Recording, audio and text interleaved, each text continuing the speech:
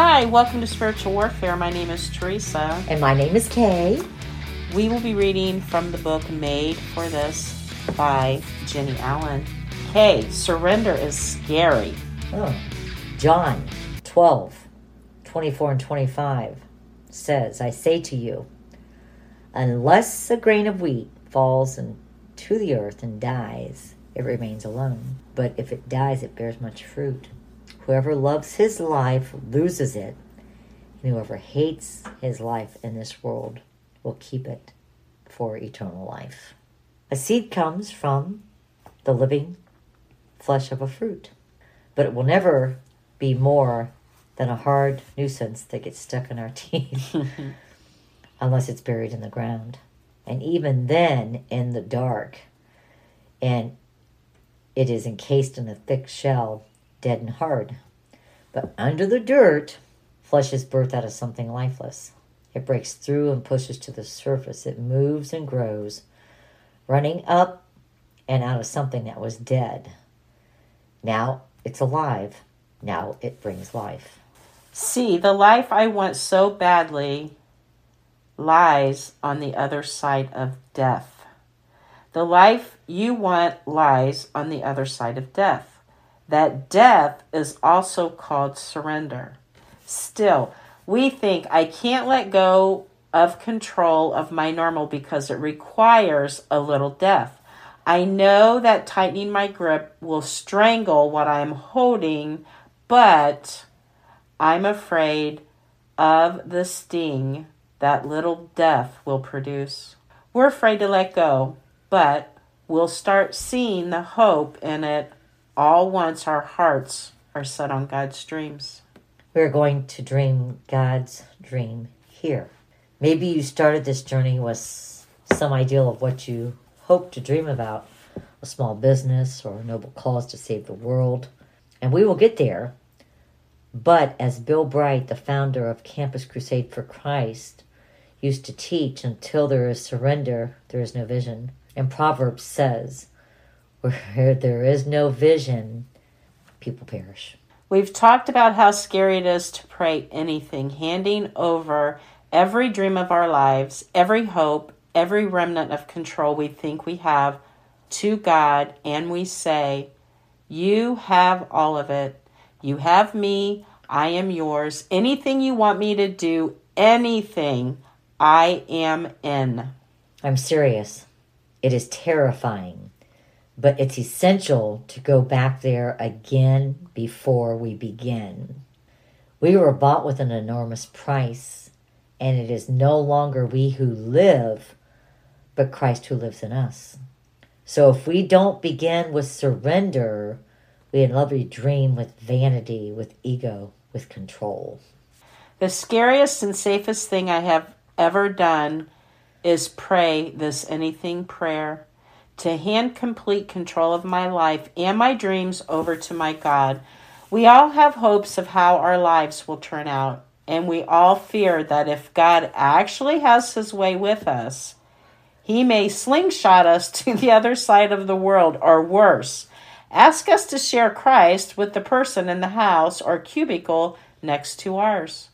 We are scared that God's dream for us may not be as cool as the ones we create. We who are saved have been set apart for a great purpose, and that great purpose is actually not a secret. We are to know God and make him known. So we do not dream independently, and God does not sign off on our dreams.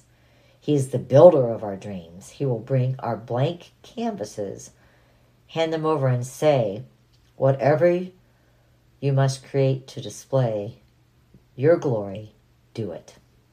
That was pretty good. Yes. Better dreams.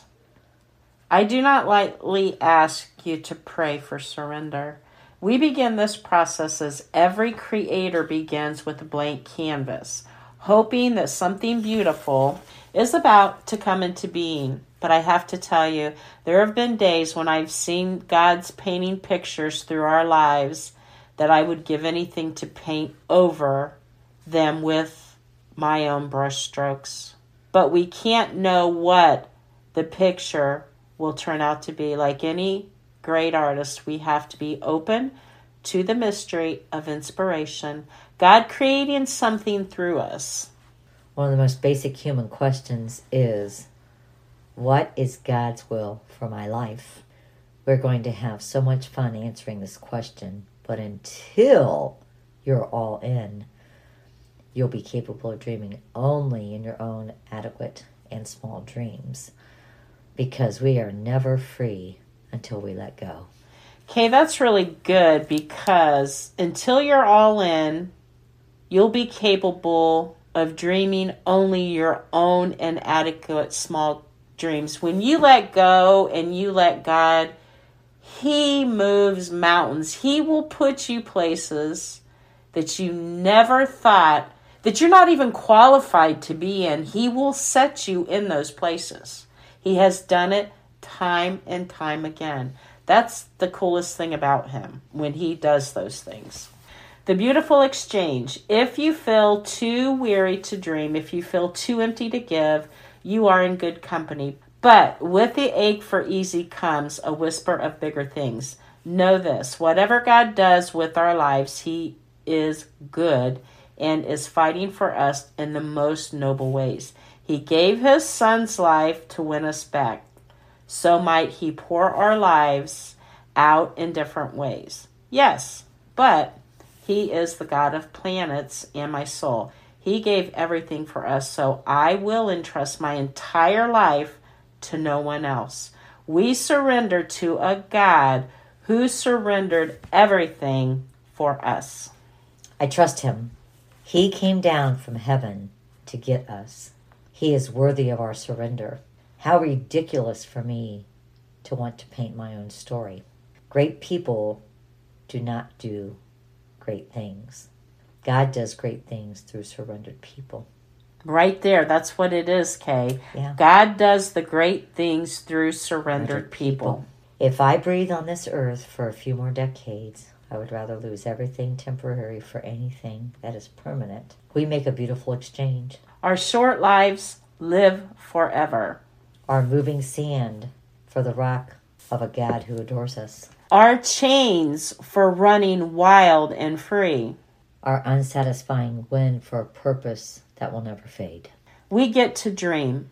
We get to live our lives worthy of the most amazing calling. As much as I want an umbrella drink by an ocean somewhere, I just as much want to never waste a minute of my life. Can you pray, God, anything you have for me? If so, this is about to get fun. Kay, what are some of the things that they should think about next week? Respond to the ideal that we do not dream independently, and God does not sign off on our dreams. He is the builder of our dreams. How is that freeing, and how is that scary? And that's true. We don't dream independently. God, He works in our heart and in our spirit. Why can we trust God enough to surrender to Him? That's another question I want you to think about. Why can we trust God enough to surrender to Him? What holds us back from trusting Him in this way? From your life or from the Bible, how have you witnessed that great people do not do great things? God does great things through surrendered people. That is so important. Have you ever felt too worried to dream? How can giving up control give us hope? Kay, how should we reflect next week? Read and reflect. Read John 12:20 through 28. And as you think about your responses to today's questions, in what context did Jesus say these words about seeds and dying? What was He predicting? According to verse 25, what do we gain and how? And then in verses 27 through 28, how did Jesus feel about becoming the seed? And what did He do about it? After reading these passages, consider the answers to these two questions. Who are you, Lord? And what do you want for me?